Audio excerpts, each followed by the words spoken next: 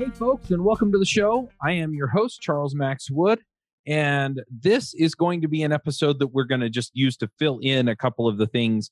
And mainly, it's an opportunity for me to talk to you about what devchat.tv is all about and what I'm working on.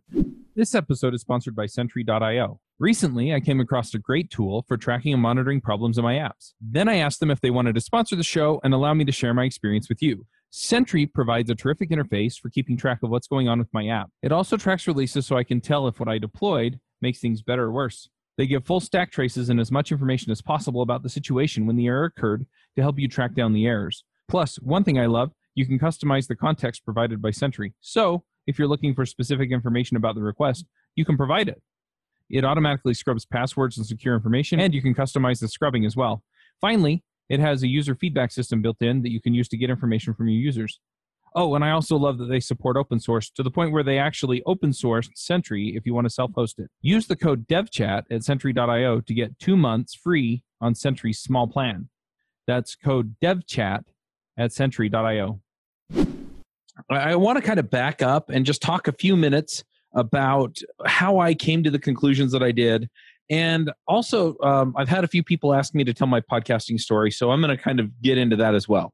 All right. I plan to do this in a few other places, primarily around YouTube. I'm working on some applications that people can use to build their own podcasts. And essentially, the idea is that there are a few things that fuel podcasts on that particular front. Mainly, it's audience and attention. Money, through sponsorships or Patreon or whatever, and things like that. And so I'm going to be talking about how to get all that over on some other shows that I'm going to be starting here within the next few months. But in the meantime, I'm going to be talking about the podcast at devchat.tv. So if we back up a few months, and this year has really been crazy with travel for me. I got to the point where I was talking a lot about podcasting at MicroConf and at the Codebeam San Francisco in February. And while I was there, especially at Codebeam, I met a whole bunch of people and was talking to them about podcasts. One of the people was Johnny Wynn. And he had a show called Elixir Fountain, and it was a show that I think he intends to bring back. And as we were talking, it just turned out that there was kind of this disconnect between his ability to spend the time producing the show and his ability to pay somebody to produce the show. And so eventually he kind of slowed down, just to kind of keep pace with what he was capable of doing. And then eventually the show stopped, which to me is kind of a shame because, I like hearing what he has to say. So we had him on Elixir Mix and we talked about the show and, some of the guys there were fans of his show and things like that. And so it really got me thinking a lot about the fact that there are shows that are started for some of these communities that just disappear. About the same time, I started looking around for other shows that might be disappearing. And one of the ones I found was the Food Fight Show, which is a show about DevOps run by the folks from Chef. If you've been involved in the Ruby community for a while, you probably know Nathan Harvey and Nell Shamrell Harrington and the efforts that they've done over there. And it was a terrific show too, but it had also kind of started to fade. And with them, it was just all of the work that went into making the show go. And I thought, okay, well, if I can solve the production issues, help them refocus the show a little bit so that it's a little less chef focused and a little more DevOps focused, which after talking to them sounded like kind of where they wanted to go anyway. And could solve some of these issues, find some sponsors to help pay for the production and everything else, that we could keep the show alive. And so, we've kind of been working on that as well. And so I started reaching out to other shows about getting them onto devchat.tv and helping them continue to be out there. And, it's always an interesting balance to strike right between, okay, well, I'm putting in work on the show. My team's putting in work on the show. So how much do I take and how much do I not take? And, how much do I reinvest in the show versus, investing in the infrastructure behind the show and things like that. and pay myself for my time and stuff like that. And so that's an interesting conversation to be had. But most of these folks really just want to keep the show alive, and that's ultimately my focus as well. So I started talking to people around those ideas at CodeBeam, and then I went to MicroConf. And at MicroConf, I started talking to people again, and it was funny because I was talking to people about the software as a service that I'm building for podcasting. And before long, we'd wind up talking about podcasting and about their desire to create a podcast for their niche community. And there were a bunch of people there doing a bunch of different things, and they were all really, really interesting problems to be solved. But a few of them, as I talked to them, it became readily apparent that they really could do a solid marketing campaign through a podcast. One example was the folks from Cleverific, I think it was. I think I talked to somebody named Andrew who had listened to Ruby Rogues because, he wrote apps for Shopify or plugins for Shopify, which is mostly done in Rails. And so we were chatting, and he had listened to some of the shows, and I was like, well, why don't you do a show about Shopify? And he's like, well, that sounds like an interesting marketing opportunity. Tell me more. And so as we got talking, it became apparent that, hey, look, there aren't a lot of shows out there about being a vendor on Shopify. And there aren't a lot of shows out there that talk about Shopify plugins. And the trick was talking to them, I realized that they shouldn't do a show on what their plugin does. What they should do a show on is being on Shopify and being a Shopify vendor, because then they add all this value to their customers, and then their customers come to know and trust them, and then they'll buy their plugin, right? And so I had that same conversation 4 or 5 times and realized that there could be this sense of serving the community, but also in a way that comes back to you and your company and things like that. And so if your heart and soul really is in the community that you're trying to serve, then you can make it work for you. Now, the flip side is that it also occurred to me that then I ought to have some products that I can put out there so that as people come to know and trust me and trust the shows that we put out on DevChat, that they have something to go to, right? And so it was kind of the reverse thing the other way. And so I've been thinking a lot about that, but I wanted to put things out there that really serve the community, right? Even though they were mostly money-making ventures, and I do make some money on the sponsorships, ultimately the idea was to get that going. And so that's kind of coming to fruition now with Everywhere JS and Everywhere RB and some of the other stuff that I'm working on at the moment. The Get a Coder Job book, I felt driven to finish that, right? And so now I rebranded it as Find Your Dream Coder Job. But anyway, so you get the idea. I've been putting these things out there, but I was starting to get an idea of really where I wanted to go with devchat.tv at that point. And so as I worked through some of the ideas behind DevChat and podcasts and community and what I really wanted, I wound up going next to NGConf, and that's the conference in Salt Lake City for Angular developers. And it's the big one. It had like 2,000 people there. And I have the benefit of having podcasted about Angular for like 4 or 5 years. And so I know a lot of the people who were there. And so I wound up doing a whole bunch of interviews and stuff with people while I was there. And I kept having the same conversation over and over again with people again about the podcasts. And finally, I had somebody ask me, so what are you trying to do with devchat.tv? And I thought about it and I said, well, I'm still formulating that, right? Because before it was, well, I want to empower developers to, make a difference and find freedom in their careers. And that's something that I'm looking for as a result of the podcasts. But I didn't really feel like that was the mission per se of devchat.tv. That's the mission more of each show, right? Is to help people level up and, find the job that they want and gain the skills that they need so that they can be successful in what they're doing, and that they can find freedom to move from jobs they don't like to jobs they like, and I feel like in a lot of cases too, some jobs, let's just face it, some jobs suck. Some jobs don't suck if you fit well with them. And some jobs are really great if you fit well with them.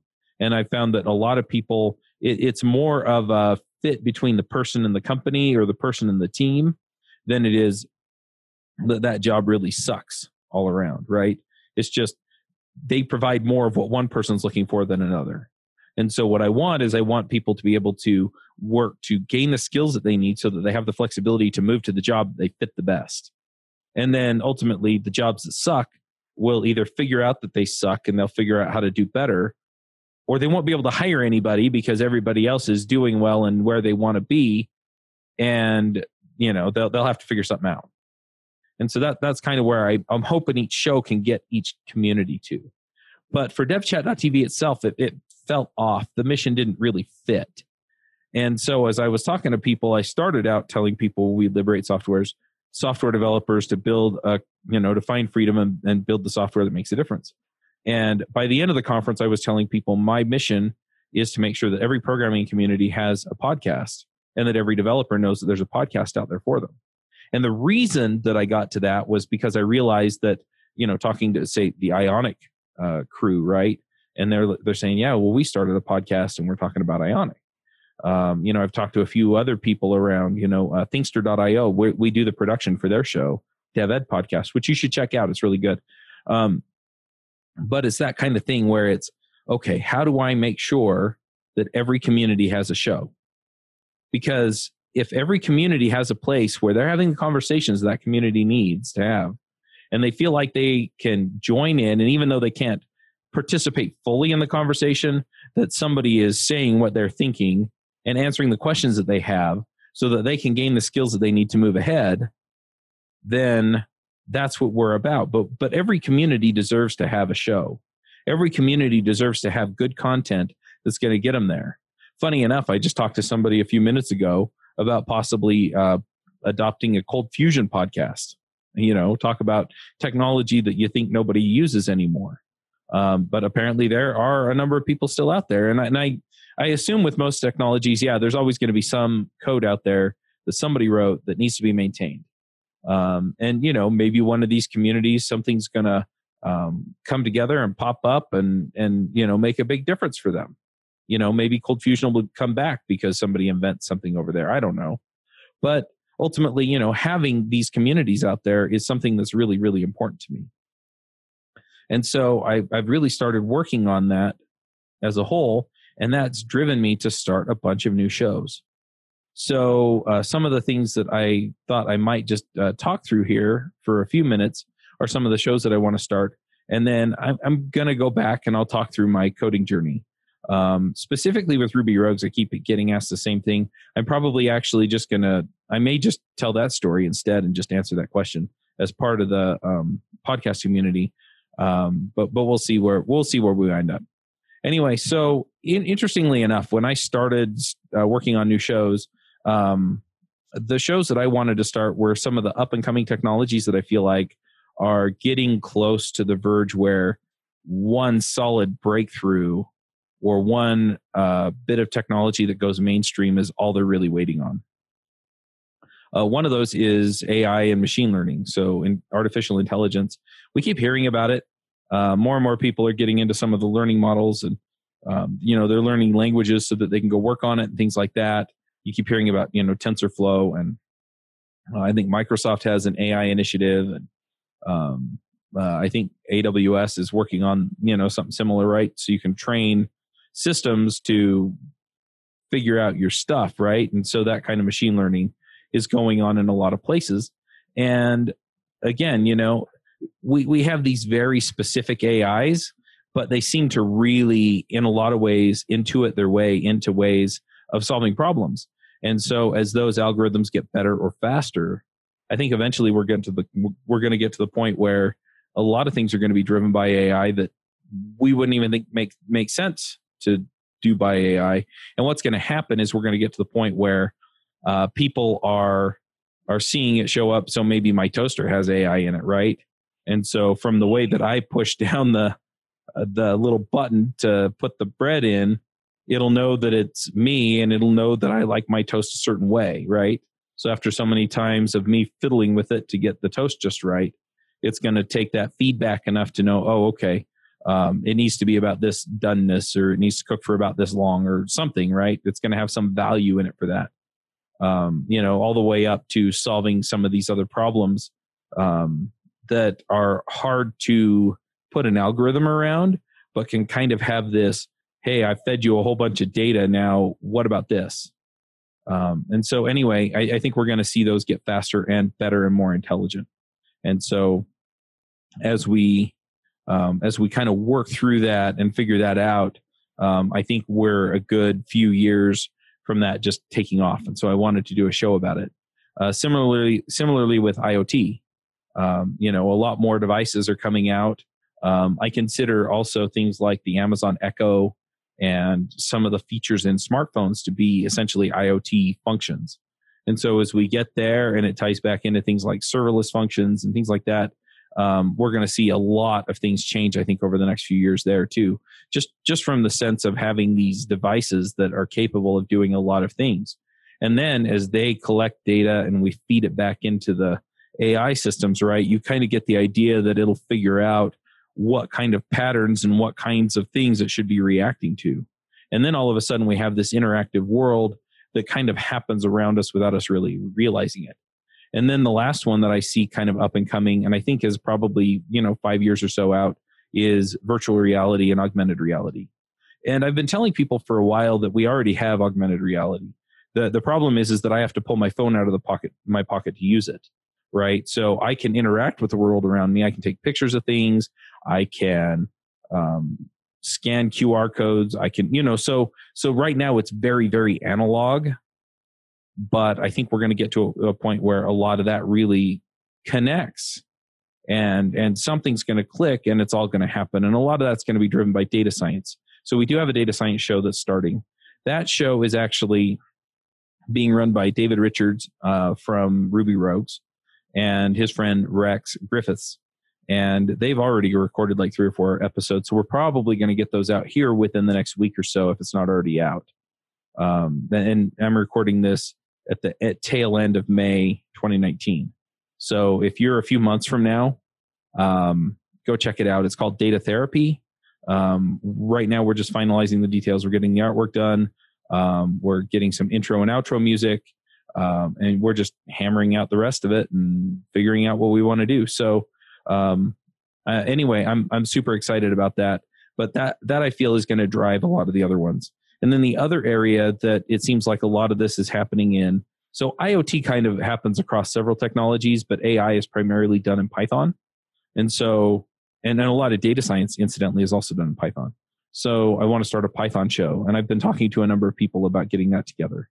Now, the shows that I've had people approach me about since I said, oh, well, we're starting shows for communities, especially where people really just want a show and they can't find more than maybe 1 or 2 good ones, are Java.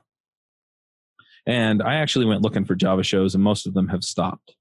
I found a couple shows that were like Java with so-and-so, and it's essentially, hey, I'm a coach or I'm a therapist or I'm a this. And so it's essentially saying coffee with so-and-so, and they're not talking about programming. Most of the rest of them that talk about Java have stopped.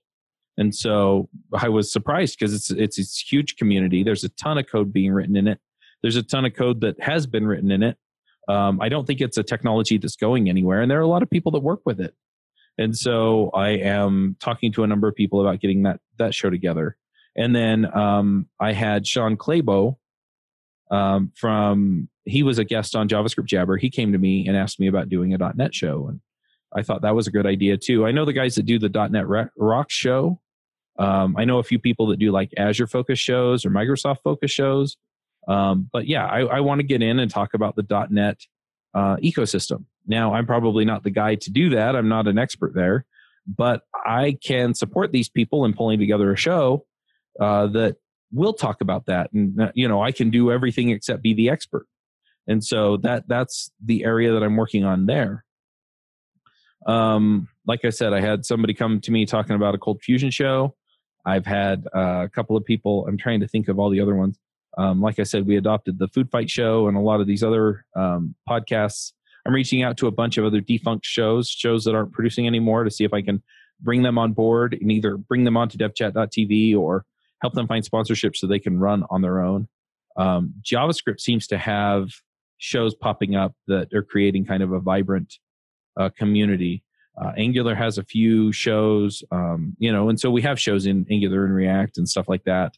Elixir, the only show I'm really able to find. I found one or two others that are, fairly new, like mine, like Elixir Mix. But yeah, anyway, so we're working on getting all that together. So I guess that's a long-winded way of essentially saying that we're starting new shows. If you're working in a community that doesn't have a podcast and you think you would like to see a podcast for it, reach out to me. Just email me, chuck@devchat.tv, and let me know, hey, look, we'd like to start a show on whatever, and we'll get it going. I'm also working with Joe Eames to start a Dungeons and Dragons podcast. That probably won't be on devchat.tv. I'm trying to figure out where that's going to live, because I'm also starting shows with my kids. My 13-year-old wants to do a show on Lego Ninjago, which is a television show. My daughter loves writing songs, but she's not really a trained musician. And so we're going to talk to songwriters, and I've made a few contacts that can really help me out on that front. If you know any songwriters, I'd love to get connected there too. My 10-year-old daughter, we're going to do a Harry Potter show. And with my 7-year-old son, we're going to do a Star Wars show. And then I'm probably going to wait for my 3-year-old to get a little older before we start a show with her. But anyway, so those will probably all live on the same network, all of those, and the Dungeons and Dragons show. And we'll, if anybody else wants to start kind of the family focused or entertainment focused shows, then I'm happy to work on that too. But anyway, so that's been a ton of fun to work on as well. But yeah, so we're working on these shows, definitely trying to get this stuff together and just make sure that we have shows out there for everybody. And then on the helping everybody know that there's a show out there for them, so I built a podcasting booth. It's 9 foot by 9 foot, and it has 3 windows across the front. I have a banner that goes along the top that says, hey, DevChat podcasting booth. I'm working on a few other things to kind of get things together. And then I'm really hoping to go out to programming conferences with it. I took it up to NGConf and just record a whole bunch of podcast episodes at the conferences and see what we end up with. And so I'm excited about some of the prospects there as well. So that should be really interesting to see what comes together out of that. But just being present at the conferences, I think, will help raise the awareness that there are podcasts out there for programmers that are there specifically to help them learn. And, Joe's Dev Ed podcast is there specifically about how to learn. My shows are more specific about what technologies, tools, techniques, career advice, things like that you can use to get ahead where you're at. And then a lot of the other shows that we're putting together, again, are in some of these specific areas. So what I'm hoping to do is create resources so that, let's say, in another few years, the web becomes VR and VR becomes the web, right? Then you all have a resource to go to if you need to make a job transition, or IoT or AI or whatever. And so as people kind of make these moves, because the web didn't exist 20 years ago. Well, it barely existed 20 years ago. And, I think things are prone to change. So if we have the content out there, then we can continue to make what we're making and do what we're doing and have great lives as programmers. I also started a video show called the DevRev, stands for the Developer Revolution. And again, that was more along the lines of freedom and career and things like that. And I am looking for career questions that I can answer on that show. And I'm probably going to start it up again here within the next week or so. So anyway, lots of things going on. And this is all back to that same idea around every community in programming deserves to have a podcast. And so let's get one out there for them. Another area was Go. There was a Go podcast that was being produced by the guys over at Changelog. And, they started it back up. It was funny. I emailed them and asked them about it. And then like a week later, I got an email back saying, hey, we released a new episode. So, good to know, right? If I'm not taking any credit for that. Even if it did prompt them to do it, I mean, they did the work. So, but I don't even know if that was the case. They may have already recorded it before I even reached out to them. But yeah, if there are shows that you're finding out there that you're like, gee, I wish this was still a thing, let me know, because there may be a way for us to make it work. But yeah, and then it's okay. So how do we keep people current? How do we keep people at the point where they can really shine in their careers and, make it a quality experience for them. And that's where Everywhere JS and Everywhere RB come in, is that I wanted to create communities where people could actually come in. They could hear talks like we hear at users groups. They could talk to each other. And so I'm kind of doing roundtable. I'll have to moderate that in some way. But roundtable discussions, and so we'll bring people in and out, and, they can ask questions, they can get to know each other, things like that. And then, have forum and a Slack chat where people can actually get in and interact with each other. And I've been working hard on that, just getting the rest of that kind of bolted together. And that's something that will probably be available in June. But I definitely am waiting to get a few hundred people on each of the wait lists, just so that I know that I'm going to have kind of critical mass in the community, just so that I can do nice things for the people that come and speak. And so that I know that the conversations aren't going to be between 10 people. It'll be between 100 or so people. So anyway, that's what we're looking for. And that's what we're working on. Now, I've had a few people ask me how I got into into podcasting.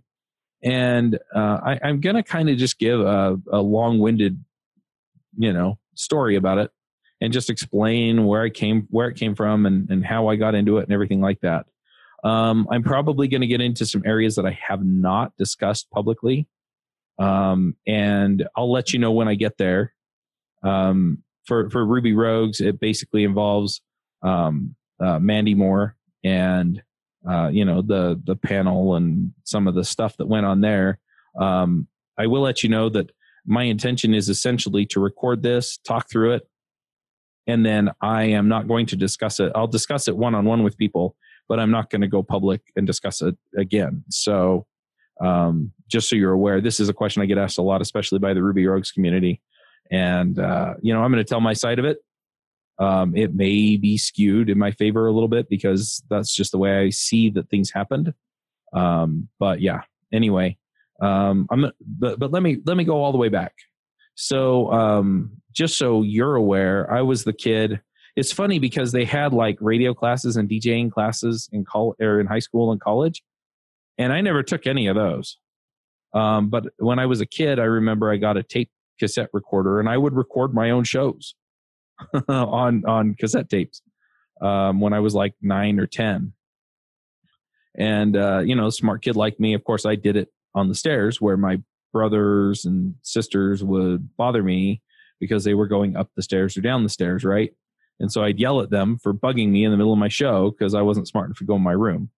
But I did stuff like that. And I don't know if that had any influence on it at all, but I distinctly remember doing that kind of thing. When I was in high school and college, I thought it would be cool to be a DJ, but like a radio DJ, not like a DJ at the dances and weddings and stuff, but, a DJ on the radio.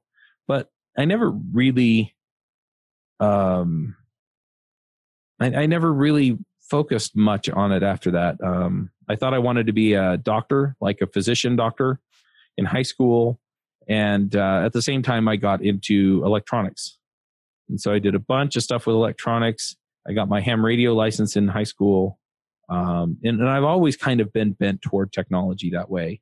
My grandpa was a chemical engineer. He worked for Rockwell International in California, which is where my mom grew up. And I remember going over to his house after he had retired. They moved back to Utah. And I remember going over to his house, and he had a little TI computer. And, he was tinkering with stuff and would invent stuff on his own.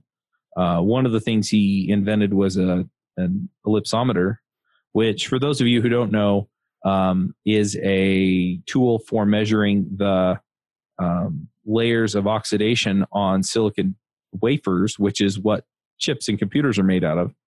And the way that the chips are made is essentially they etch into the oxidated layer on the chip.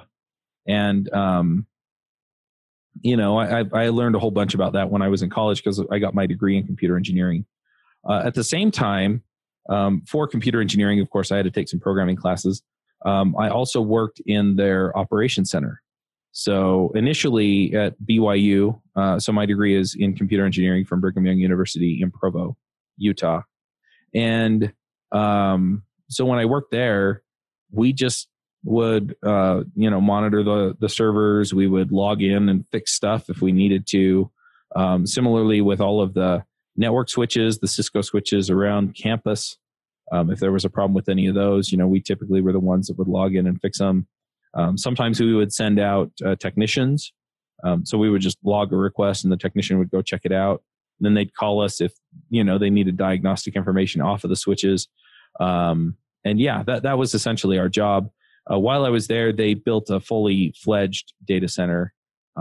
It's actually underground between the Talmadge building and the Knight building on BYU campus. And you wouldn't know it walking over the top of it, but it's there. And it was huge. And so, we moved into basically a state-of-the-art operation center while I was working there. After several years, a friend of mine helped me get a job. The same friend that helped me get a job there helped me get a job at doing systems administration work. So when I got down there, I was on the team managing the Windows and NetWare servers, and then moved over to Linux and VMware. There was an internship in the middle of that where I was actually working for a company writing software or writing patents. And I figured out pretty quickly that that wasn't the life for me. That wasn't what I wanted to do. So I went back and they gave me a job back there working on VMware and then eventually on Linux. And I actually wrote a system in Bash that allowed the servers to copy the updates. So we had a license from Red Hat for the servers, and so we'd get updates straight from them. But every server would have to go and rsync the updates down and do all this work one at a time. And so I wrote basically a script that ran on a cron job that would go and one server would pull down the updates, copy them to the other servers, and then there was another cron job that ran all the updates. So we only had to download them once, and it happened on a regular basis and helped us manage all that stuff. So I was kind of into programming at that point, but most of my programming classes were pretty pointless. And for the most part, I thought programming was kind of a joke. And eventually, right before I graduated, I started applying for jobs and got hired at Mozy. And when I was working at Mozy, that's where I really fell in love with programming. And it's also where I first encountered podcasting. So I got hired over there. Incidentally, the CEO of that company, I found out after working there for about 2 months that he was actually my second cousin, that his mom and my mom were cousins. And for whatever reason, we just didn't realize that until I was talking to my grandmother, and she had heard from her sister that, that her grandson had started this company. And it turned out it was the company I was working at. So funny side note, but anyway. So what happened was we started building a system to manage the requests that we were getting in Ruby on Rails. And Ruby on Rails is what they were using for the website of things at Mozy. And so we could get help when we needed it. But for the most part, we were pretty self-sufficient. And initially, a guy named Tom did most of the work, but he eventually transitioned over to the sales team to be their tech support lead guy. So he would hop on the sales calls with them and help answer questions about things once we started getting business and enterprise clients. And so a lot of it fell to me. And so I just continued working on the same project and learned Ruby on Rails while working on that project. And we built that out over about a year and a half. And then that's when I decided, because the company had been acquired by EMC Corporation, and they were asking me which track I wanted to be on, because I had kind of been on a dual track of both technical and or engineering and management. And so initially I was thinking, oh, well, I'll just go into management and I'll be a, C blah, blah, blah, O. And I realized that I just loved programming. And so I went to my boss and I essentially said, look, I just want to be a coder. I just want to write code. And he said, well, I don't have the clout to move you over to the engineering team, because they had a really high bar, and they also had enough pull in the company that they could essentially, turn anyone away they wanted. And their interview process was pretty intense. So I moved over to QA.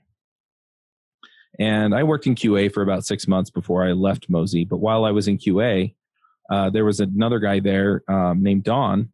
And Don, he had been commuting down from Ogden, which is an hour and a half north of where the office was.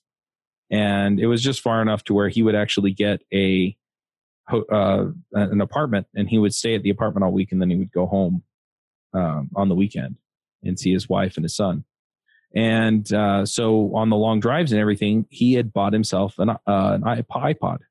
And they were the ones with the circle control and an actual spinning disc hard drive in them, and had like 80 gigs on them or something. And anyway, he was listening to podcasts, and finally I just turned around because he was cracking up at something on like Grammar Girl or something. And I said, what are you listening to? What are you laughing at? And so he pulled out his iPod and, played it back for me. And then I'm going, oh, this is cool. Well, I wish I had an iPod so I could listen to podcasts. And he laughed again and helped me get iTunes running on the Mac Mini that was sitting on my desk. Because through some form of serendipity, I wound up being the guy that was running the Mac beta for Mozy when they were adding the Mac Mozy, or Mozy for Mac, to the product offering that they had. Because before that, it only worked on Windows. The client only worked on Windows. I mean, the back end, it didn't care, as long as it got the data. So the machine I was beta testing on was the machine that I was running iTunes on, listening to podcasts. And so I listened to a bunch of different shows, some of the ones that he had been listening to. I think I picked up a couple of NPR shows like Wait, Don't Tell Me, and a few other ones that I enjoyed. And I went and looked for Ruby on Rails podcasts. And it turned out that there was one out there called Rails Envy. And Rails Envy was run by Greg Pollock. A lot of people know who he is because he started and sold Code School to Pluralsight. And he currently runs Vue Mastery, I think is anyway. But he also runs the official Vue News podcast. So he's still out there doing his thing. And I think his Vue Mastery is the one that he owns. There are a couple of Vue training sites, but I think that one's his. So anyway, I emailed him and I thought, podcasters, they're like movie stars. And, it's crazy because you can do a podcast in your basement. And, I just didn't realize that. So I emailed him and I thought, this guy's probably, got a zillion things going and he'll never email me back. And I heard back the next day. And he said, you should definitely start a podcast. And I emailed him back and I said, well, what do I do? Because I don't want to do the same show you're doing, right? I figured there was only space for one solid Rails news podcast. And he told me to start interviewing people. And so episode 1 of the Rails Coach podcast, which was the show I started back in 2006, 7? No, it was 2008, I think. Anyway, my first interview was Greg Pollock. And then I did an episode. I didn't have a guest, so I just talked about what I was learning about Ruby on Rails and just talked through the principles there. And then the next episode, I interviewed James Edward Gray. And then I, just kind of went back and forth like that, so there'd be an episode or two of me talking about what I was working on, and then an interview or two from, some of the other folks that I was talking to. Some of the other shows that we did, I talked to DHH, I think it was episode 50 of the Rails Coach podcast. And that was actually an interesting encounter. I was walking through RailsConf and I saw him sitting there and I saw there was a seat open next to him. And so I sucked it up and I walked over and I sat down and I was super nervous. And I just introduced myself to him and told him that I loved Rails. And he was gracious. I'm sure he'd heard it a million times. And then I said, I'd really like to get you on my podcast and just talk about Rails and talk about your story. And he agreed. And I was totally dumbfounded. And so I emailed him after the conference and we worked it out and he came on the show. And, so that was a highlight. I wound up going up to ApacheCon one year and interviewing a whole bunch of people about open source stuff. We interviewed people about ladies learning code in Toronto on that show. Eventually, I renamed it to the Teach Me to Code podcast. And the reason was because about 2 months before I started that show, my friend Eric Berry, who has been on the Ruby Rogues podcast for a while, he's also on the Sustain Our Software podcast that's going to be coming out soon. I think I failed to mention that one earlier. He had started a screencast series for Ruby on Rails developers, and he was trying to duplicate Railscast, is what I found out later, but it didn't come through the same way. And that's fine. It was definitely a good show, but anyway, after I'd been podcasting for a while, he came to me because he had gotten really involved in Groovy and Groovy on Grails. With Groovy's a language that runs on the JVM, and so he's like, look, you've been producing content pretty steadily. Would you like to take over Teach Me to Code? And I said, sure. And so I took it over and I started producing videos every week as well. And after a while, that kind of turned into a thing as well. And so that's more or less how I got to know people in the Ruby community, was because I'd go to conferences and I'd get involved in the community, and they knew who I was because they'd watched my videos or heard me interview somebody, or I had interviewed them on the show. And so it was really kind of a cool thing. I think I interviewed Ryan Bates once or twice, who did Railscasts, and a bunch of other people. And I'm pretty sure all that content's still up. I think you can still find it on devchat.tv, I think is where it's at. So anyway, we got all of that stuff together and made it all work. And then in 2011, in April, things were starting to kind of wind down for me with regards to Rails Coach and Teach Me to Code. And I had also gone freelance the year before. I'd gotten laid off from my final full-time job after like 6 months. And I won't go into all the details, but essentially they hired a director of marketing that took the company in a direction that he had way more pull than he should have. And he took the company in a direction that made customers start to leave. And so, they were cash strapped. The board actually stepped in and fired some people and forced them to lay a bunch of people off. And so I was one of the people that got laid off. So anyway, about 8 months later, a tweet comes across my Twitter, and it was James Edward Gray, who I had mentioned earlier. I had interviewed him, I think, twice on Rails Coach. And he said, gee, I wish there was a panel discussion podcast for Ruby. And he was listening to a show called, I think, Skeptic's Guide to the Universe or something like that.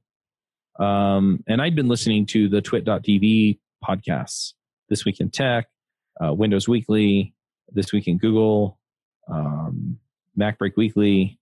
And so I thought that, was pretty darn cool stuff.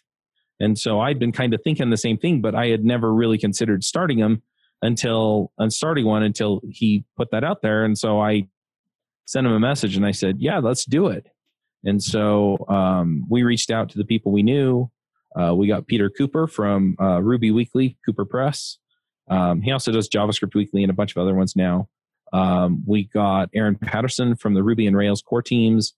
David Brady was a friend of both of ours, and it turned out that he actually lived in my neighborhood at the time. Go figure. And I think that's pretty much the whole crew when we started. And so I went and bought the domain and set up the website, and initially I was editing the shows, which meant that I was putting intro and outro music on there, and unless somebody told me to edit something out, that was pretty much all I did. And then I wound up hiring people and things like that, and I can talk a little bit through that in a minute. But anyway, so we started Ruby Rogues, and that was in May of 2011. And it was really great. I mean, a lot of people were totally willing to come on and just chat with us about the show and talk about what they were working on in Ruby. So we got people who were building different Ruby distributions. We talked to people who were working on different parts of the Ruby ecosystem. We would just talk about stuff ourselves a lot of times. After the first 8 or 9 episodes, I think both Peter and Aaron had said that they were super busy and didn't have time to do the shows anymore. And so we brought in Avdi Grimm and Josh Susser. And that kind of made up the core group for a while. And then after 100 or so episodes, Katrina Owen, who had been a guest a couple times, she actually joined the panel as well. And so we did that for a while until Josh quit the show, and and things kind of went from there. About 6 months later or so, Jameson Dance, who's a local developer, I knew him from the Ruby community, but he had gotten deeply involved in JavaScript. He came to me and said that he wanted to start a show like that, except for JavaScript. And if I remember correctly, initially I was just trying to help him get it going. And then eventually I just wound up pulling it all together. I think he was busy with work stuff and life stuff. And so I wound up pulling that show together and running it. AJ O'Neill, who's on the show now, I think he's the only other original panelist. Joe Eames started 20 or so episodes in, and then everybody else has come in since then. At the same time, I started the Freelancer show, and I don't think there are any original people on that show. And I actually retired from that show about 2 years ago. So, but yeah, so we started that show, and then about a year and a half later, I decided I wanted to learn how to build iOS apps. And I never did actually, but I was on that. I was on iFreaks for 4 years, before I finally retired from that show. Just, from the sense that I wasn't bringing a whole lot to the show. I mean, my technical knowledge was mostly from what I had discussed in previous episodes with other people. And so I bowed out of that. And then, let's see. So, my Angular, Adventures in Angular started a year or so after that. Joe Eames and Merritt Christensen came to me and basically said, "Hey, you should do a show on Angular." And I looked at them and I said, "Guys, I am doing too many shows. I don't have time for another show. So no." And they came back to me a few weeks later and said, "No, Chuck, you need to, we need you to help us start an Angular show." And I said, "Not doing it." After like the third or fourth time, I think I finally capitulated and said, "Okay, let's do it." So we started that show. And at that point, things started to get really hard as far as time management goes, because that whole time I had been freelancing on Ruby and JavaScript. And so I would pick up contracts and I'd work my contracts, and then I would work the podcasts. And with 5 running shows, I had also at that point hired Mandy Moore. And we found Mandy, Avdi had found her on Craigslist or something, and trained her to edit his show. He had a wide Teams show at the time, which was remote Teams. So she was editing his shows and doing his show notes and things like that. And I talked to her, and she started getting it done for me too. I had hired people before that to do that kind of work, and nobody panned out. People were dropping the ball all over the place. And when I hired her, she just got it done. And it was amazing. I was just, I must have told her I loved her like a dozen times in like 2 months. Cause I mean, every week it was like stuff went out on time. It got done right. It was terrific. And I think there was some push for me to hire her from the other panelists, especially on Ruby Rogues, because they were tired of shows not being released. In fact, somebody actually put up a website that was time since the last Ruby Rogues episode went out. And I think at one point it got up to almost a month. And so, we did it. She pulled it together. She was doing a lot of terrific work. And, I was super happy to have her doing the work. So we added Adventures in Angular, and then things got to the point where I didn't have time to do the podcasts and work contracts. And I had, I think, 3 contracts at the time, for various different things. And, they were smaller contracts. So I had, maybe $1,000 from each of them as a deposit. And after 2 or 3 weeks of not being able to get any headway on any of their projects, I just return the money. And just told them, "Look, I'm sorry, I'll help you find somebody, but I don't have time." And that was a really actually difficult decision for me to make. I was, I had been supporting myself and my family off of the consulting for 6.5 years. And the podcasts were making enough to pay Mandy, and they were making a little bit, to pay me, but not enough to do both. And at that point, I prayed, I thought, I really, I looked around and I finally just decided I had to make a decision one way or the other, right? I couldn't keep doing both. And so I went full time on the podcasts. And as soon as I made that decision and went out and started, finding sponsors in earnest and doing a lot of that other work, I was able to pay the bills, and it worked out. And I'm still shocked sometimes, right? Even though now I've been doing this full time for about 3 years. So 2 or 3 years, something like that. Anyway, so that things were going really, really well. I hired a business coach. I think this was right after things split with Mandy, and I'll talk about that in a minute. But essentially, she told me, look, because I was out of ad space for JavaScript, Ruby, and Angular. And she said, well, just start another show on each of those. And so I started my Ruby story, my JavaScript story, and my Angular story. And I have to tell you, I really love doing those shows because I just get to talk to people, and I get to talk to people about what makes them, what makes them tick. And a lot of people identify with a lot of the things that people share on there. And so I really, really have enjoyed doing those. But that's how those ones got started. And so those were shows like 7, 8, and 9 on devchat.tv. And DevChat started to become an idea sometime after iFreaks. I had been talking to a few of my other podcast friends, and they essentially were telling me, look, you have a podcast network. You just don't have a podcast network. And my friend Tom Allen, who has passed away a couple of years ago. He used to do the podcamps out here in Salt Lake. He had this idea for a Twitter chat called DevChat, and he never did anything with it. And so I essentially co-opted the name, made it into a podcast network. And if he wanted to do a Twitter chat called DevChat, I was totally cool with that. But it never really came to be. And so anyway, so we pulled things together, and eventually I put it all on one website. And I built my own website in Ruby on Rails. I built my admin system in Ruby on Rails. I had a sponsorship management system that I built in Ruby on Rails. And all in all, it turned out to be kind of a dumb decision because it was a ton of work. And what eventually made me switch back to WordPress. So initially they were all on their own WordPress setups. And so I moved them all over to that website, that system. And then eventually I moved everything back to WordPress after my friend Derek Bailey was showing me what he was doing with watchmecode.com.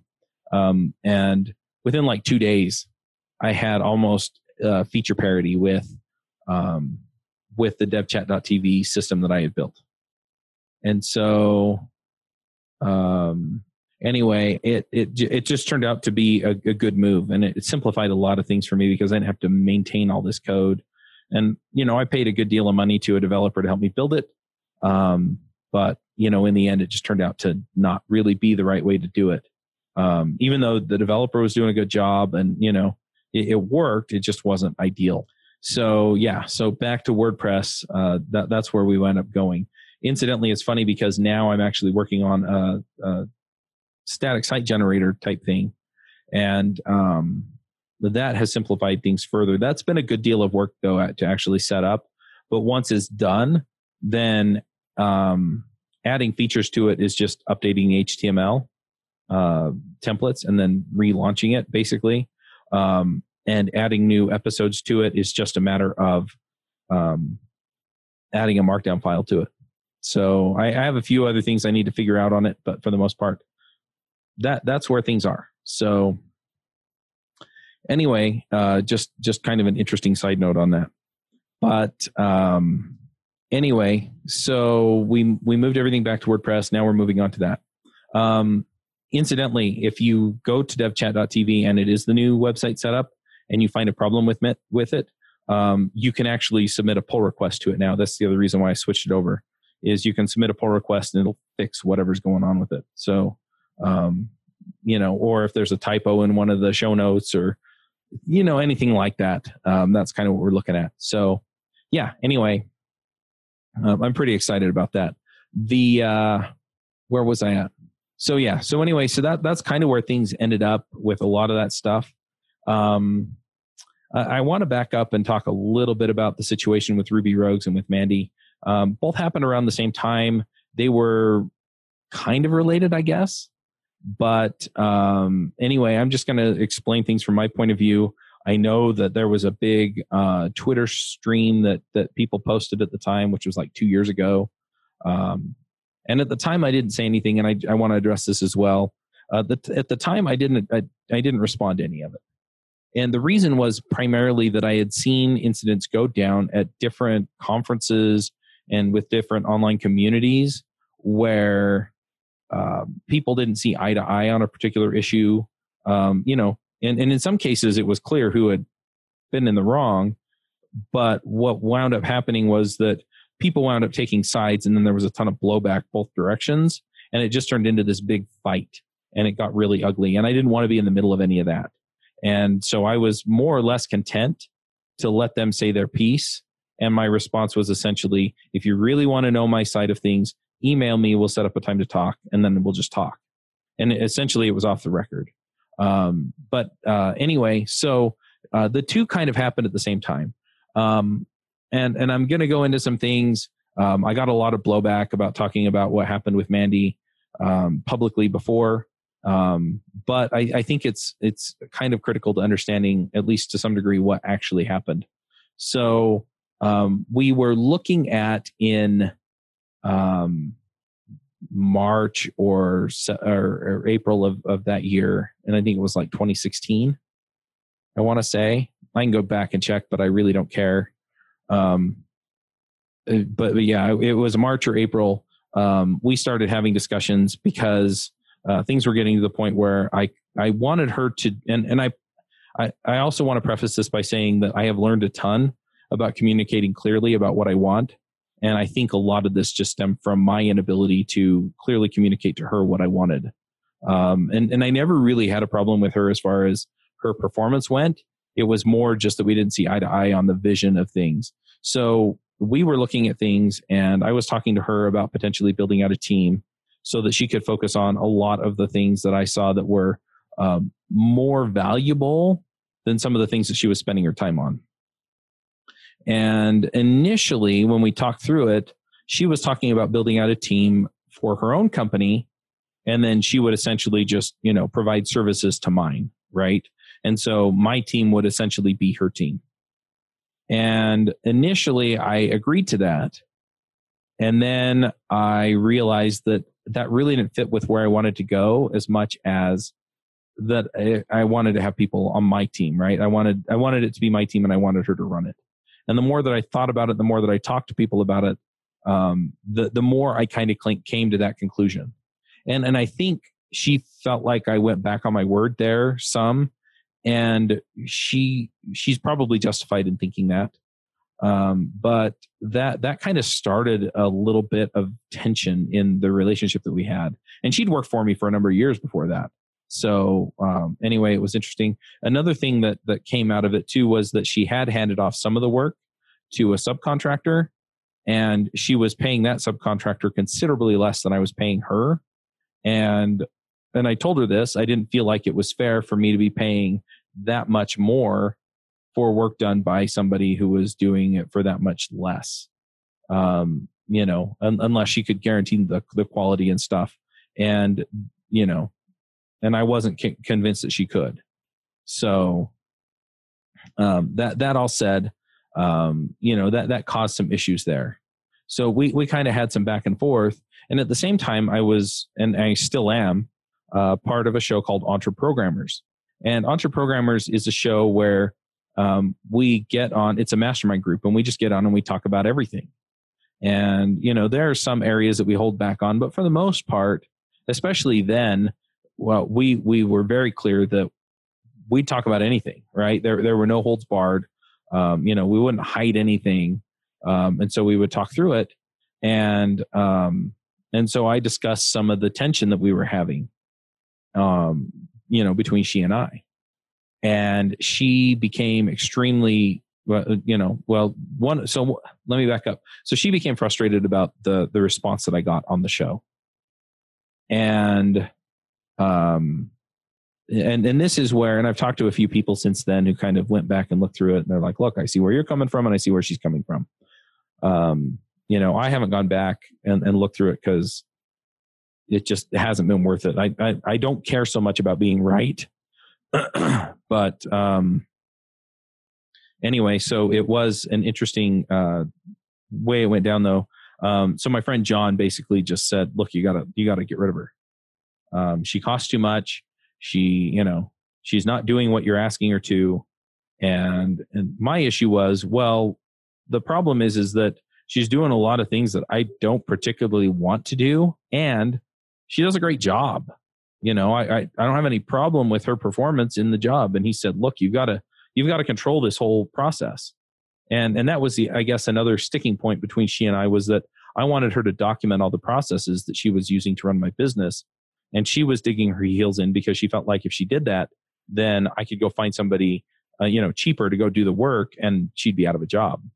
And my intent really was to hire out that team and then have her do I think I was paying her like $50 or $60 an hour. And so I wanted her to be doing the $50 or $60 an hour work. And yeah, I'd hire somebody cheaper to do the $10 or $15 an hour work. So anyway, so that was kind of the way that went. But yeah, they were, let's just say, unkind about the way that I should handle it, or handle the situation with her on the show. And, I didn't think much about it. I got a bunch of advice. I felt like I had, said my piece as far as I don't want to get rid of her because she does a great job. But it came up here and there over the next few weeks. And the tension with her started getting worse as well, which is, so I was bringing it up some as well. And, they encouraged me to let her go, which was still something I didn't feel like I wanted to do. And I didn't feel like she had done anything to, merit getting fired. And so, anyway, so that's kind of where things wound up. And then what ended up happening was, somebody told her that we had been talking about her on Entre Programmers. And to be fair, I thought I had told her that we did the show, that we talked about everything, and that she may at some point become a topic of conversation. And, she claims that I never did, which is also entirely possible because I don't remember when or how. I thought I had, but maybe I hadn't. So, just in all fairness, it's entirely possible that I hadn't. In which case, she whatever the case is, she felt like she'd been blindsided. And so, she basically felt like I had, maligned her, and that it was unconscionable on the show. I went back and listened to it, that particular episode at the time, because she pointed to that one and said, this is really hurtful. And I'm listening and I'm going, okay, yeah, what John's saying isn't very nice. And, what some of the other guys are saying, is in line with what John's saying. It's just sounds nicer. But every time I chime in, I'm telling them what a good job she does. And so I felt like, I hadn't stepped out of line. And, somebody finally stepped in and said, you shouldn't have talked about it publicly. And that's probably true. That's probably true. Or at least, I should have been explicit. Hey, look, I'm part of this mastermind. We're going to have this discussion. If you want it to be private, we can do that. But, they give me advice and, and so then I need some advice on how to handle this because, this isn't working out. So I did learn some lessons there, and I really shouldn't have discussed it publicly, at least not without talking to her first. But anyway, so that all came to a head in like August, and she finally I actually revoked her access to everything, got her on a call to tell her that it wasn't going to work out. and that we should part ways. And she told me that we should part ways on the call. And so we, I don't want to say that I was about to fire her. I'm sure there's a nicer term for it when it's more of a, hey, this ain't working, right? Instead of a, you did something wrong. But anyway, so the reason that it connects to the other issue with Ruby Rogues. So in June of that same year, Avdi came in and said that he was looking at retiring from the show. And I think Saran was thinking about it. And so we were discussing who we should replace them with. And at the time, the other panelists were Jessica, David, Coraline, Avdi, and Saran and I. So that was the panel. And so I was like, okay, well, who, so we just kind of discussed it, right? Over email, who should we get? And there was a lot of back and forth, and several people put forward that if Avdi was going to go, we should replace him with somebody that was not white and not a man. And for the most part, I really don't care about that kind of thing. I'm not sure how to couch that in terms that's not going to piss some people off. But I really want to have a great show. And then all things being equal, yeah, let's get somebody that, looks a little different. But for the most part, I really enjoy the diversity of thought. And I think that was what made the show great when it was James, Avdi, Josh, David, and I were all white dudes, right? It was because we all come from very different backgrounds, and we brought different ways of thinking about problems to the discussion. And sometimes the way that people looks, can indicate that they have a little bit of a different cultural or some other way of thinking about it because they've lived through things that the rest of us haven't. Is I guess the best way to put that. But that's not always true either. So anyway, I said, look, as long as it's a great show, that's fine. But they didn't bring any names up. And so I brought up a couple of people that had either been co-hosts on other shows that, were Ruby experts and, or past guests or things like that. And, they nixed every one of them. And what was interesting too is that up to that point, everybody on Ruby Rogues had been approved by the entire panel, right? So every time we added somebody to the show, everybody on the panel had basically been like, okay, we're good with that. And so I didn't press the issue, right? I didn't say, okay, well, we're taking them anyway, or I know they're good, and so we're just going to go with it. I totally went with, okay, well, then let's find somebody, but we've got to find somebody soon, right? And then they finally put forward somebody to come on, to be a co-host. And incidentally, we've had this person on the show since, and they were a terrific guest. So I kind of feel dumb about it now. And these guys are welcome to come back and say, told you so. But at the time, they said, well, she's been a guest on Ruby Rogues before. We think that she would be a great panelist. And I was like, all right, well, basically have her come on as a guest rogue. And if she does a good job, then I'm in, right? And so she came on the show and she didn't say very much. And, so afterward, I could kind of virtually feel them leaning in and going, so what do you think? And I was like, guys, she didn't talk. And, if she doesn't talk, she's not there, right?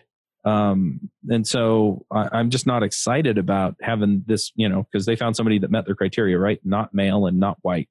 So, it's a she at least. I was just like, I'm sorry, guys, but I'm not excited about her. So, no. And because I own and run the podcast network, they felt like I put my foot down and told them to drop dead. Where in reality, I was just exerting my vote as a member of the panel and saying, sorry, but no. But anyway, so that all kind of got smoothed over, and we eventually added Sam Livingston Gray to the panel. Everyone was like, oh, we like Sam, so we added Sam to the panel. So after Mandy quit, I sent an email out to all of my co-hosts on all the shows. And I said, look, here's essentially what's going down. if you want to go look on Twitter, you can probably figure out, some of the deal surrounding Mandy, but she's not working for us anymore. And so I've hired this other company to do the podcast production, and so they're going to be handling it from now on. So just send your emails to me, and then I will, I'll work with the production company to get it done. Well, the production company turned out to not be a great company to keep up on and doing all of the work that we needed. They were releasing late. They failed to remove stuff, especially when during the middle of the show, we'd say, this needs to be removed. They would fail to remove it. And so, anyway, one of the episodes that happened on, Sam was particularly invested in. And so he came to me and he said, it needs to be fixed. And I'm like, yeah, it needs to be fixed. And so I went back to them, had it cleaned up. And then I think he reached out to Mandy. And I had forwarded at that point Mandy's email address to mine, so that if any requests came in or anything was unfinished with her, that, I could handle it. And so he sent a request in. I told him that Mandy was gone. And he got kind of indignant about that. And then I think he went to talk to her and got her into things. And then, he essentially went to Twitter and said, this is ridiculous. Chuck should hire Mandy back. And so, I get an email from a friend of mine who says, you see this, right? And so I went and saw it, and I sent an email to Sam, and I said, Sam, that's not appropriate. You need to take it down. If you have a problem with the decision that I made, let's talk. But, starting a Twitter fight over this is not appropriate. And he stuck by his guns. And so I said, fine. But if we're going to have a Twitter fight, then you're not going to be a panelist on Ruby Rogues. And that's when I actually did, as producer of the show, say, I'm making a call. So I kicked him off. I kicked him off the show. I got an email not too long after that from Coraline saying, you need to stop making unilateral decisions. And I was done at that point. I mean, he went after me on Twitter, and so I kicked him off the show. And then I heard from her a little bit later saying that she was quitting the show too. And then a couple days after that, I got emails from Jessica and David also saying that they were quitting the show. So, that's pretty much where things came down. And then they wound up starting a show called Greater Than Code, which I think is still running. I haven't really paid a whole lot of attention, so I don't know for sure. But anyway, so they went off and started their own show. I think Saran kind of felt caught in the middle of it, and she really didn't get involved. So I, I don't blame her for, making any decisions she made. I know she didn't go join them, and she didn't stay on Ruby Rogue. So I think she was just trying not to get caught up in the middle of it. But, anyway, so all of a sudden I was the only rogue standing. So, so I did the show with Noel Rappin. I think we talked about his money book, started reaching out to people, and we pulled together a new rogues panel. So, I've had people ask what happened, and that's essentially the story. I'm not going to hash through this. If you leave a comment on the episode, I am not going to respond to it. But that's essentially where things came down. And I'm sure somebody has a difference of opinion on some of this. But anyway, that's essentially the way that it went. So that's kind of been the biggest challenge. I did feel a little bit personally attacked at the time. I don't know. I don't know. I don't know if that was the right way to feel. But yeah, I didn't feel like responding because I really did not want to polarize people, make them take sides or anything like that. I just wanted to, I more or less really just wanted it to go away and just be able to rebuild. And I did not want to ruin any friendships or make any problems for the community or anything like that. So anyway, that's where things went from there. So since then, we started my Ruby story, my JavaScript story, my Angular story. About a year later, I sent a survey around and I asked people what they wanted. And I got overwhelming responses for React and Elixir. So I started shows on those, and Joe came to me and said, you should start a show on Vue. And I decided not to tell him no 4 times that time. So we started that show. On the editor front and the show notes front, I hired one company, and they lasted about 6 months before I just said, guys, I'm done. I can't take it anymore. You're delivering late. You're delivering poorly.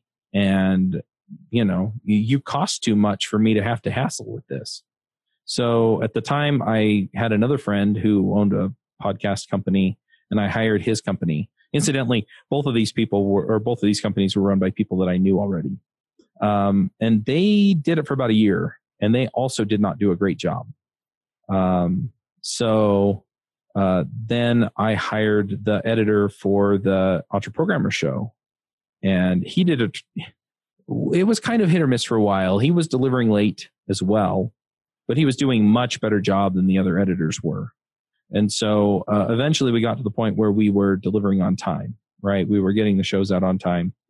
And my issue was that I wanted to be a week or two ahead on the edits because, I was a little bit leery about getting them out late. And anyway, I also in that time hired, sorry, I blanked. At that time, I also hired Michelle, who is our podcast production manager at this point. And she's the one that lines up a lot of our guests and does a lot of that work. And anyway, so in December,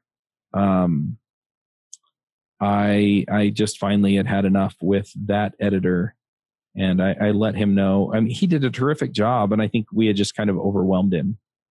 But yeah, he was always proud of himself for getting stuff out on time, and I always felt like, well, that's your job, be proud of yourself for getting us ahead, like I've asked you like 4 or 5 times. So anyway, so that kind of, we parted ways, and I wound up hiring a couple of other editors, and those guys have been working for me since January, and they have been awesome. They have gotten everything out on time.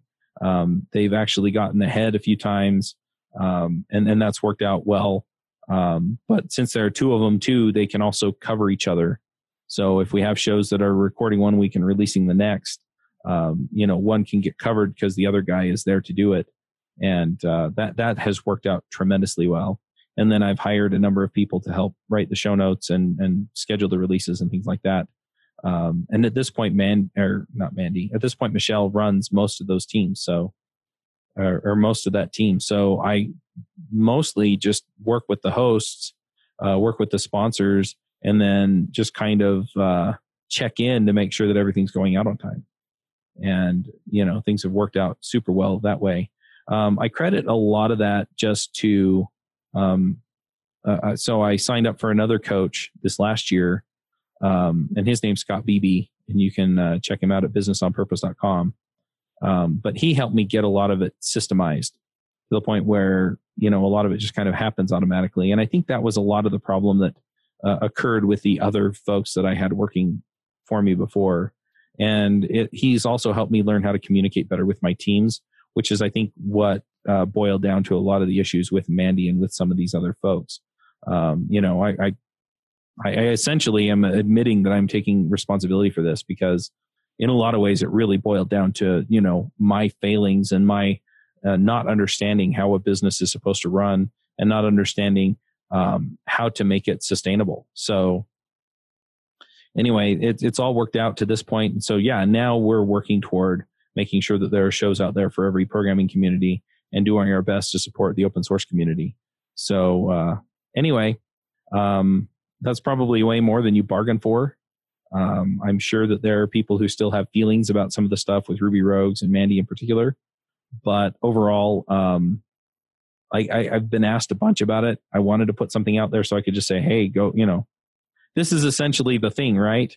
And then you kind of have a definitive place to go and kind of get my take on things. And then, if you really care, you can go check out some of the other stuff too. But that's more or less my story to this point. My main focuses at this point are getting these new podcasts started, getting the podcasting systems even more streamlined, and then just nailing it for as many communities as we can. So if there's a community out there, like I said, that you want a podcast to be out there for, let me know and we'll see what we can do to get it going.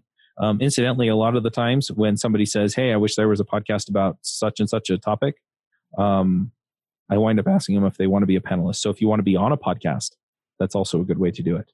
But yeah, so that's kind of the long-winded explanation of how things went, and my journey into podcasting. There have been a few other bumps along the way, some things that weren't as public that I'm not going to go into. But for the most part, that's kind of how things have gone, and that's been my journey. And yeah, you're not doing it right if you don't screw it up a few times, right? So anyway, that's what we're doing. And I'm going to wrap this up, and I will catch you all next week. All right. So this is actually a separate recording from what you've listened to so far. I recorded that episode last week, and I realized that I hadn't covered everything that I wanted. So I'm just going to jump in here for a few more minutes and just talk through some of the stuff that I've just kind of been thinking about. So I talked through some of the things that were not fun to go through with the podcasts. I talked through some of the things that were a little bit controversial when other people were involved. They had different opinions. I kind of talked through some of the things that I messed up, and I realized that, I didn't really want to talk about it to get the story straight. I didn't really want to talk about it necessarily because people had questions about it. That was part of it. But what I really wanted to do is I just wanted to highlight some of the lessons in it. Right. And one of the things is just that, running a business is freaking hard. Right. I've been doing the podcast stuff for full time now for a few years. And I've been podcasting for 10 years. And it's tricky. You have to be consistent and getting the episodes out consistently. You have to consistently follow up to find sponsors. You have to do the work. You have to get out there and actually do it. And I'm kind of hoping that I can highlight that and at the same time not make people feel like it's hard or impossible for them to go out and do something like this if that's what you want, right? So if you want to start a podcast, by all means, start a podcast. Sit down, figure out what it's going to take. Sit down, figure out when you're going to record. Sit down, figure out what you want to talk about, and then just do it. Just do the work, right? And that's kind of the deal, is just getting in and executing. The other thing is that a lot of people enabled a lot of this journey. And I want to highlight that as well, right? Greg basically said, go start a podcast. And I was like, okay, I asked him if it would work, and he said to go for it. And so, if this is your Greg moment, so to speak, right, where it's go start a show and, I guess I could, huh? Go for it. Do it. The other thing, especially with the things that went down with Mandy and with the Ruby Rogues panel at the time, I really want to highlight some of those lessons too. One of them was just that I wasn't clear on what I wanted. I wasn't clear on where I was heading. And I think a lot of people mess this up, whether you have a traditional career or if you're doing something on your own like I am. It's really hard to figure that out. And it's also really easy to screw it up when you don't know what you want. And so, I messed things up. I didn't communicate clearly with her what I wanted. I told her one thing and then realized that wasn't what I wanted and came back and told her another. I messed up the way that I communicated about some of the other stuff. I shouldn't have talked about the situation with Mandy in public. The Ruby Rogues thing, some of that was my fault. Some of that I feel like was their fault. But ultimately at the same time, right, it was, I wasn't clear on what I wanted from my co-hosts, right? And I wasn't clear who I wanted as co-hosts. And so I got some people in who had an agenda that was very different from mine. And I'm not saying that they were wrong. I'm just saying that they weren't a good fit for where I wanted to go. And eventually that was what caused things to come apart. And so again, it was just, and this is the point I want to drive home, right? Is that you have to be clear on what you want. You have to be clear on what you want. You have to be willing to go out and do the work. and you have to be able to admit when you screw things up. And yeah, it's those are hard lessons to learn. Hopefully you can learn them just by listening to me instead of going and screwing stuff up. But ultimately, that was what I wanted to put out there. And I realized that after I had recorded it, I wanted to come back and just say, hey, folks, look, none of it's permanent, right? I found new co-hosts for Ruby Rogues. I really like these folks, right? I've got co-hosts that I've been recording with for 7.5 years, right, on JavaScript Jabber. There are a lot of good things out there, and you can't let the things that don't work out, knock you down. And if they do, get back up. And you also have to be willing to do the work. And one other thing is that, the podcast thing, like I said, I've been doing this for 10 years. And yeah, the situation today is different enough to where you can probably gain traction much more quickly than we did, 10 years ago or 8 years ago with Ruby Rogues. But the flip side of it is that you still have to do the work, because if it's easier for you to come in, it's easier for everybody else to come in. And so you've got to go in there and you've got to stick it out, and you've got to do the things that other people aren't willing to do. And if you can do that, then you can make the difference everywhere else. And that's one thing that I'm seeing now, where we're starting all of these new shows and we're making all of this progress with everything that we're working on, is that, again, right, we're doing a lot of things that a lot of other people aren't willing to do. And in some cases, we're actually taking over and rebooting or rebranding shows, right? And so we're adopting the RSS feed with the existing listeners, or we're helping them revitalize the show and find sponsors and things like that. But those are all things that those people really weren't willing to figure out how to do, because, and some people are going, well, they just didn't know how, or that, they didn't have the connections you did. But the thing is I went out and did the work to get it. Right? I went out and did the work to meet people. I go to conferences and I go walk through the entire expo floor and I talk to people and find out who they are, find out what they're about, and see if they're a fit for our shows and all of those things, right? I reach out to people I don't even know and I'm like, hey, we're trying to pull together a show about this thing. Are you interested? Right? And people aren't willing to go out on a limb sometimes. Some people are, and sometimes it doesn't work out. And I acknowledge that. But the thing is you still have to go do the work. You still have to go out and you have to get a bazillion no's before you get the one or two yeses that are going to make the difference. And so, I got kicked in the teeth on the Ruby Rogues thing, and I went and found new people. I got kicked in the teeth for screwing up with Mandy. And guess what? I went out and I found new people, and I worked through it, and I figured it out. And now we actually have written processes for everything. My people know exactly what to do. We communicate really well online.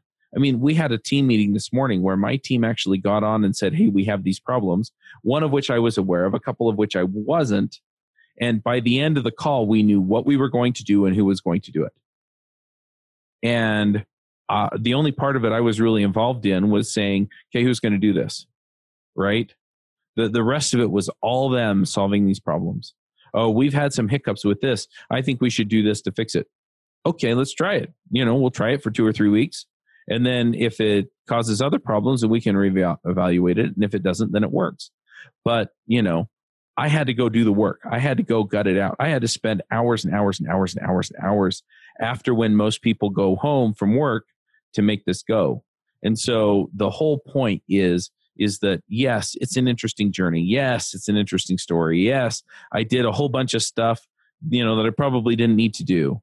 And yeah, I screwed a bunch of stuff up, but I didn't quit, and I went out and I did the dang work. And so if you want to start a show, come talk to me. I can probably make it easier for you. If you want to try something else, you want to go do Twitch streaming or write an open source or doing anything else, go do it. Figure out what's involved and go do it. Don't make the excuses. Now's not a good time. I was on an accountability call with some friends of mine this morning as well. And the one guy, he basically said, well, I haven't started running because it's not a good time. And one of the other guys called him out and he said, you said that it wasn't a good time before because it was Easter. And then before that, it wasn't a good time because it was coming up on Christmas. He's like, I'm sorry, but at this point, you just don't want to do the work. And, he kind of looked up and he was like, you know what, you're right. I mean, he was nicer about it and it was kind of a joking tone, but that's the truth. is we make all these excuses for why we don't get what we want. And the reality is that we have to work for it. And that's where I'm at now, where it's like, okay, I see where this can go, and I am going all in. I am all in, right? I'm going to go make a show for every programming community because they need it. And then I'm going to make sure that everybody out there who can listen to that podcast and get good quality information out of it and go get results in their life from it are going to find it and use it. And that's where we end up. And that's what I'm working on. And that's what gets me fired up, is that I know that I can go out there and I can knock it out of the park and I can make a difference. And bonus, I can make a living doing it. So if you're listening to this and I can inspire you to go out and do something a little bit different, a little bit better, go try something new.